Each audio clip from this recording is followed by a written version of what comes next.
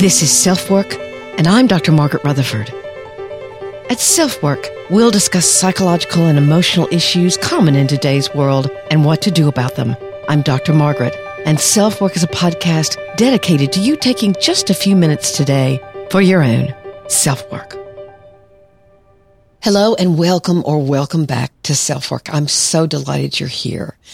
I started SelfWork 6.5 years ago because I wanted to extend the walls of my practice to those of you who might already be very interested in psychological issues. Maybe you're in therapy. To those of you who are looking for some answers because you're confused, or maybe you've just been diagnosed with something, but also to those of you who might be a little skeptical about the whole therapy thing and what it's all about, but you're either curious enough or unhappy enough to be listening here to SelfWork today. So thank you all for being here. May is Mental Health Awareness Month, and as SelfWork has been named one of the top 10 podcasts for depression by Very Well Mind in 2023, I wanted to focus on depression. I'm pulling from a talk by Dr. Michael Yapko, an expert on depression, as he lists the 5 most common mental mistakes that people struggling with depression tend to make. Those mistakes can cause depression, or can cause depression to be increased, and can certainly start a negative spiral that, given the right circumstances, could lead to depression occurring. Like I heard Michelle Obama say to a group of young women the other day, you become what you practice being. And I couldn't agree more. So today we're going to talk about the habit of rumination. What's that?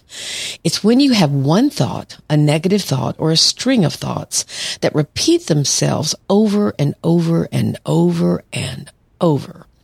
I've heard it called a negative spiral or letting myself drown in bad thoughts. It's a terribly destructive habit, and it's usually paired up with the what ifs or the whys you could ask yourself. What if my parents had been happy? Or what if Jenny hadn't broken up with me? Or much more seemingly serious things that you believe rationally or irrationally held you back from who you could have become. It's not that those things weren't true, that the difficulty those dynamics caused were very real, but rumination is when you allow yourself to focus on them when it's not helpful to do so.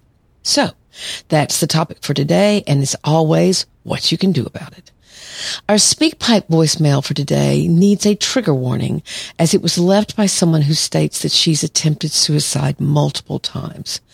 So just don't listen if that's going to trigger you in some way or another. But it is a really important question that she asks. A therapist has told her family that she's only trying to get attention and to ignore her. She's asking me what my advice to her family might be. This is a complex subject, so I'll answer it as simply as I can, and that may not do justice to her question. But she left it several weeks ago, and I didn't want any more time to go by before answering. Before we go on, let's hear from BetterHelp about the services they offer each and every day to people who need good therapy quickly, less expensively, and who can make the whole process much easier for someone considering consultation with a therapist.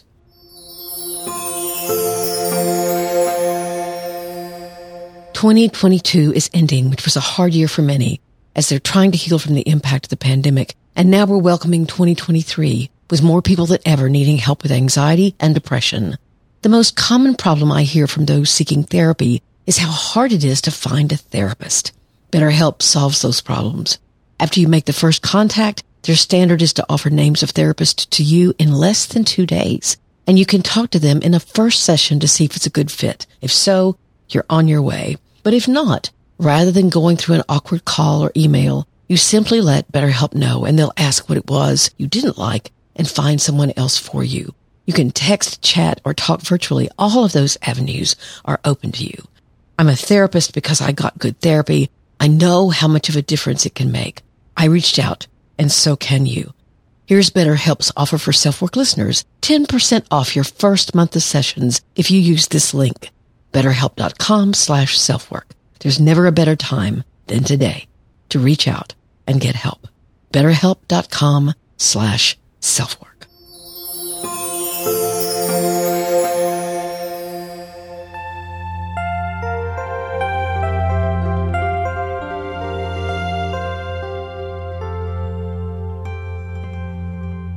So let's talk about this third mental bad habit you can have when you're depressed, and that's rumination. The other 2 episodes this month have been based also on bad habits. You might want to take a listen to them. So first, what is rumination? The first thing to know is that it's a transdiagnostic symptom or problem, meaning it doesn't belong to just one diagnosis. You can be depressed and ruminate. You can have obsessive compulsive disorder and ruminate. You can have post-traumatic stress disorder or CPTSD, which is called complex post-traumatic stress disorder, or chronic, sometimes it's also called, and also ruminate. So even though this is a series on depression, we're going to touch on rumination in both OCD and in PTSD. So let's first look at OCD. I'm going to bring in my virtual friend and anxiety expert, Kimberly Quinlan, to do just that. Her podcast is called Your Anxiety Toolkit, and I'm always referring back to it. She's a wonderful therapist. Rumination in OCD is a compulsion, meaning that it's something you do in order to reduce anxiety or gain some sort of control. The ruminative questions or thoughts are perceived as a form of mental solving and will avoid a worrisome outcome. Now, some people think that rumination is the same as obsessing. It's not when you consider it in the light of OCD. It's more how you're trying to get rid of the obsessing.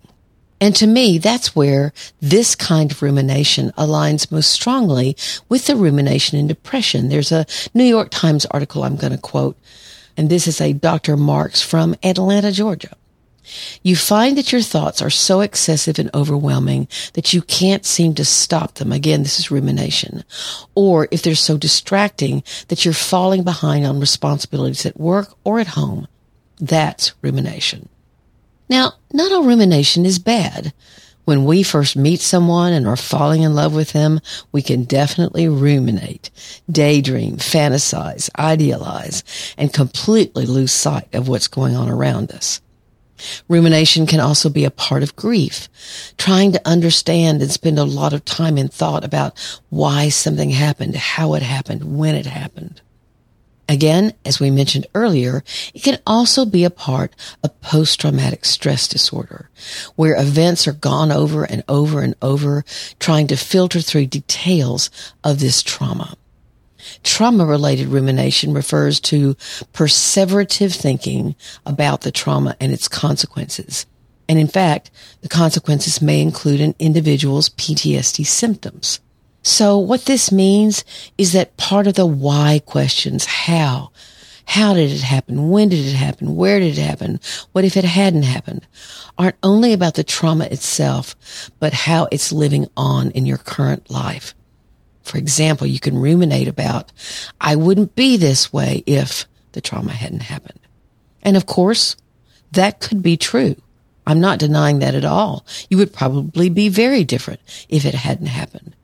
But how much do you ruminate about it?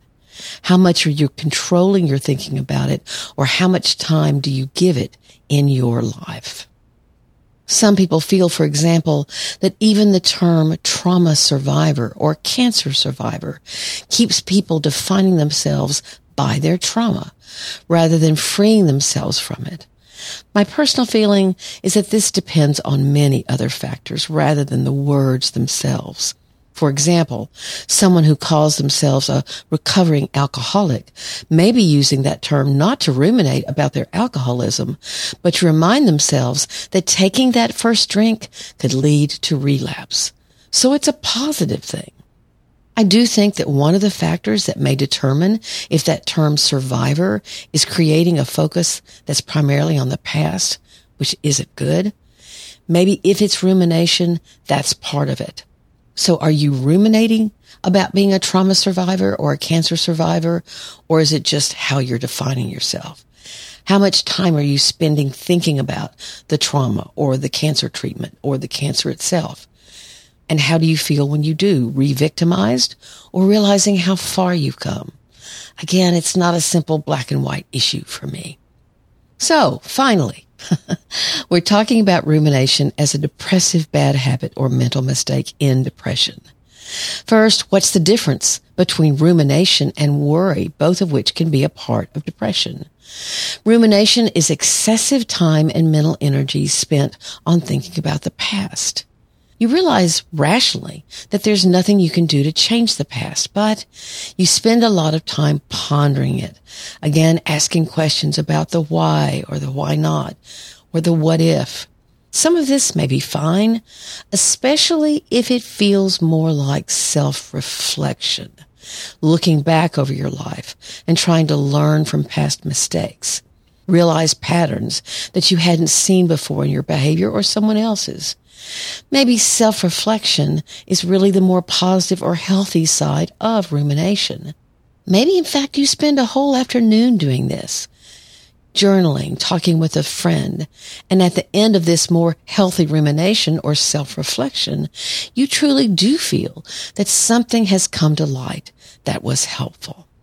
But perhaps the worst case scenario for this is the chip someone can have on their shoulder, thinking that they were slighted or they didn't get a fair shake.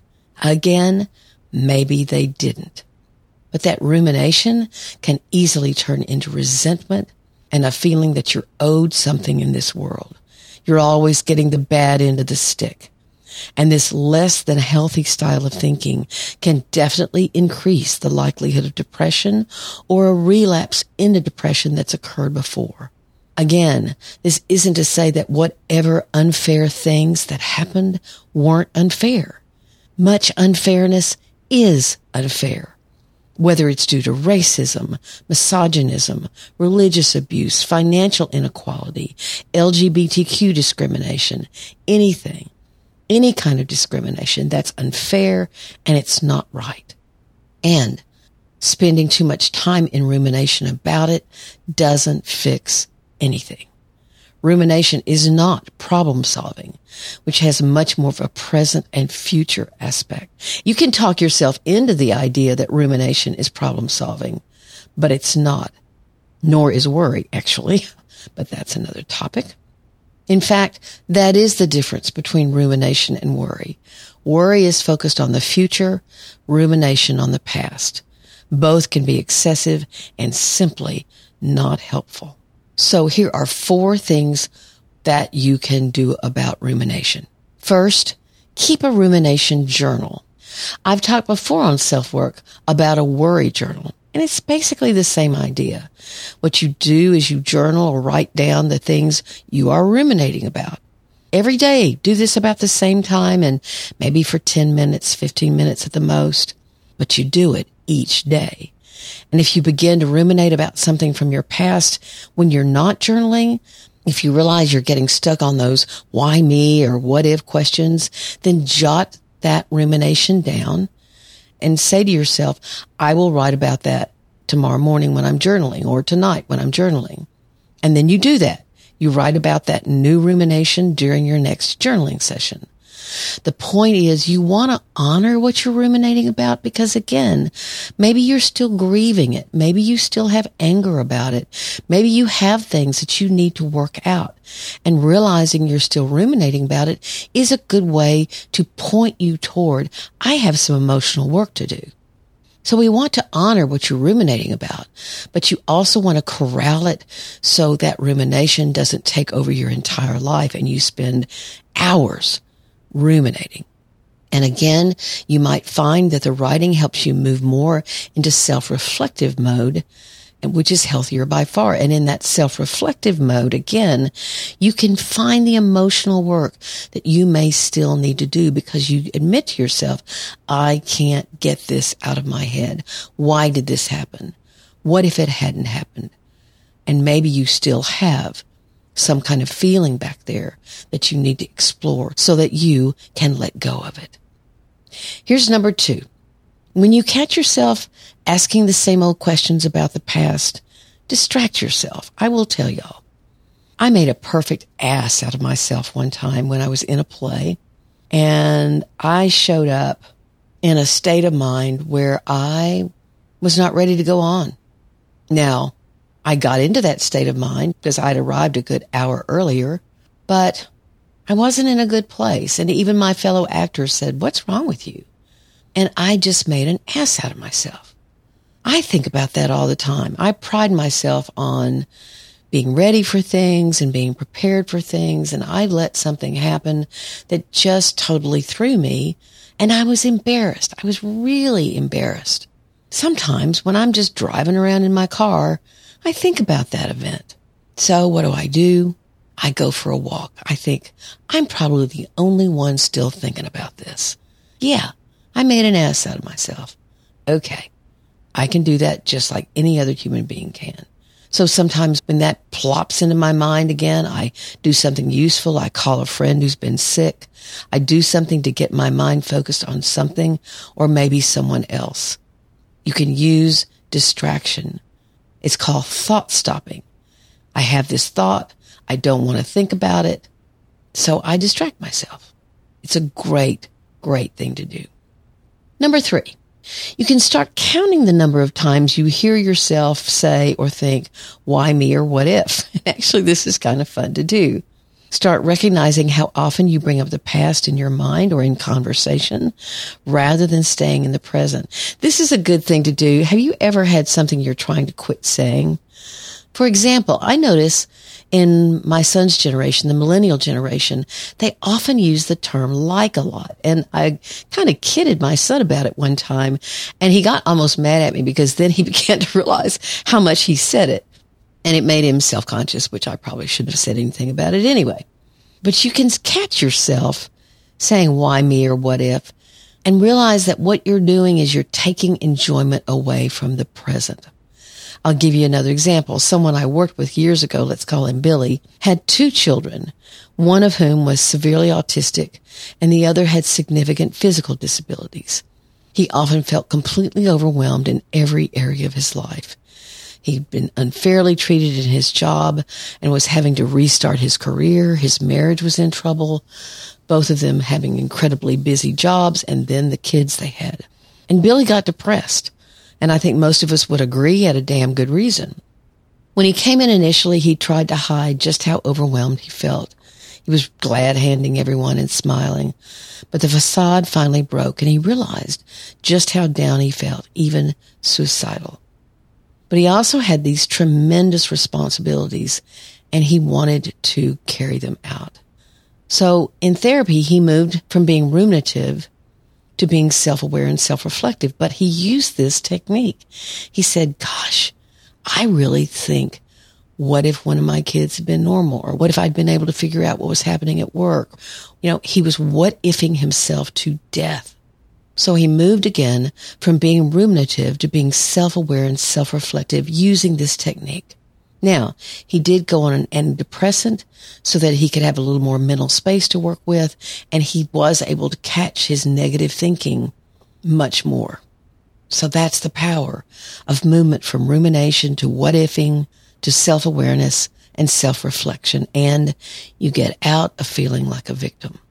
Here's number 4, and there are actually 2 questions that I think are vital to ask yourself when you catch yourself ruminating. One is this really helpful? Maybe it is, but likely it's not. Now again, rumination can be part of grief. So if you're grieving that day, call it grief. Let yourself feel it. But grief involves emotions, and it doesn't just stay in your head like rumination does. That's an important difference. So if you stay ruminating, why did my child die? Instead of just saying, I need to grieve today. I'm thinking about it, but without feeling about it. I need to feel about it. The same goes with post-traumatic stress disorder and rumination within it. You want to hook up the thinking with the feeling and not just stay in your head. I hope that makes sense. If you find yourself ruminating, that's not really helpful. And so you can say, is this helpful? And if it's not, you can say, maybe instead of ruminating, I need to grieve, or I need to be angry, or I need to feel. That's usually much more important. The second question is, what do I actually have control over that will lead me to a healthier state of mind? This is a huge question to ask yourself. It may feel like there's nothing you can control. Let's bring Billy back into the conversation. Billy couldn't do anything about being ripped off in the past financially, but he could develop a financial plan that would slowly work him back up to some semblance of hope for his financial future, which he did. He couldn't take away the stress of having 2 children with special needs, but he could accept the help that others were offering, and he could spend some time alone with his wife so they could process what they were going through together. They wouldn't have hours and hours, but enough time, and that he and his wife did as well. So again, the question is, what do I actually have control over that will lead me to a healthier state of mind? And the other question is this really helpful? Am I ruminating instead of feeling? These changes are possible to make. It's harder when you're depressed, yes. But this series is pointing out how your depression can worsen when these mental bad habits assert themselves way too strongly in your thinking. SpeakPipe message from drmargaretrutherford.com. Here's the listener's voicemail for today. I want to give, again, a trigger warning for this question. She talks about suicide attempts and her therapist and family's reactions to them. So take care of yourself. Hi, I have a question for you about suicide. You said your next episode was going to be about suicide and how the rates are growing. I would like to say a few things about that and ask you about it because I have attempted suicide several times, and I'm angry at the way the previous therapist has programmed my family into thinking that the way to deal with it is to shun a person who is suicidal and treat them like they are evil and ignore them. I've been in the hospital multiple times for suicide attempts and have been in a coma and put on a respirator, and I truly have wanted to die. This therapist has told my family that I'm just trying to get attention and that what they need to do is just stop talking to me because I'm trying to get attention, and that cannot be further from the truth. I wanted to address that and ask what you think is the proper way for families to provide support. Let's make something clear. My first concern upon listening to this young woman's story is to wonder what kind of treatment or help she might need to address these multiple attempts, which sound as if they've had serious medical implications. I obviously don't know what kind of treatment modalities she's considered or been exposed to, but many of the newer techniques are helping people that have this kind of chronic suicidal thinking, and they're treating it successfully. We'll get back to this factor in a bit, but she obviously needs something that will work for her and needs it now. Suicidal thinking occurs for a lot of us. Believe it or not, it does. And in fact, can be considered a normal human response to traumatic or very tough events or experiences in our lives. It's not a sin or a crime. But suicide itself isn't normal, nor are frequent suicidal attempts. It's the suicidal thinking that we can know together and accept is normal. But something's going on here that's scary and painful, obviously for this listener, and we want to have compassion for that. And she's going to need a therapist who's compassionate about that as well. Here's what's more complex. Frequent suicide attempts, especially if the person isn't trying to get help, are emotionally wearing on everyone that loves the person who's attempting. And in order to protect themselves from their own sense of helplessness, they may be distancing themselves or setting boundaries, which of course can feel terrible to her. Now, she's blaming this on her former therapist who, she says, guided her family to shun her and see her as manipulative or seeking attention. She seems to be saying that because of the seriousness of her attempts, that her family must believe that her intent is very real and not manipulative at all. But what she may not understand is that that could be very true, and that she has these frequent impulses to die and acts on them. However, the members of her family may not have a clue how to help her. They are demoralized, and that helplessness can look like not caring, but it's often simply helplessness. And again, almost self-protection. I'm not saying that that's not hurtful to her, but that's a very common dynamic. Now let's go back to my initial concern. What kind of help or treatment is this young woman getting? There are many treatments for people who struggle with frequent suicidal thoughts. DBT, or dialectical behavior therapy, is one and is covered by insurance. Ketamine infusions is another, usually not covered, but hopefully soon will be by insurance. Transcranial magnetic stimulation is yet another that is covered by insurance, as well as neurofeedback, also covered by insurance. Please look up who's offering these treatments in your community. And many more treatments are coming as we realize how much of depression we don't understand and need to approach it in new ways. If there's trauma in her life, she obviously needs to work through that as well. And EMDR, eye movement desensitization and reprocessing therapy, is a very effective treatment for trauma. You need to find a certified EMDR specialist in your area, and there are a lot of them, and it's covered by insurance. Medications are often not enough with this kind of serious chaos. So if she's just medicating herself, that may not be enough. So she also asks me what, as a therapist, I might tell her family. First, and this may sound harsh, please know that your family cannot stop you from hurting yourself. I can certainly hear that you're hurt by them and by your previous therapist, and that's not right either. But only you can do this work.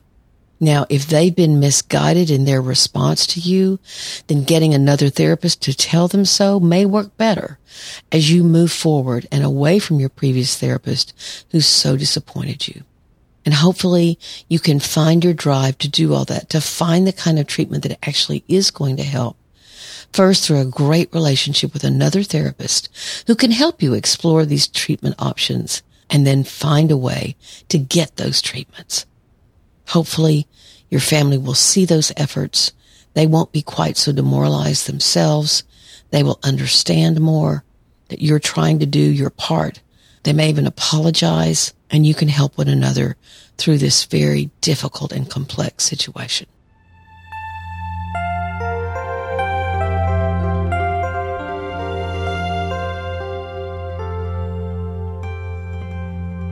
I want to thank you all for being here. I did want to read a review from Cam K25 from South Africa. This is for SelfWork. As a psychology student and a former depression patient, this podcast has helped tremendously. It gives me a greater perspective on the practical application of academics and uses methods I can use to ensure I stay depression-free. I've been listening for over a year now. Thank you for your work. Yeah, this won't be seen in the United States because it's from South Africa, but thank you, Cam K25. I so appreciate y'all being here. Please tell your friends and your family about SelfWork as we continue to grow and flourish in 2023. Thank you for being here. Please take care of yourself, your family, and your community. I'm Dr. Margaret, and this has been SelfWork.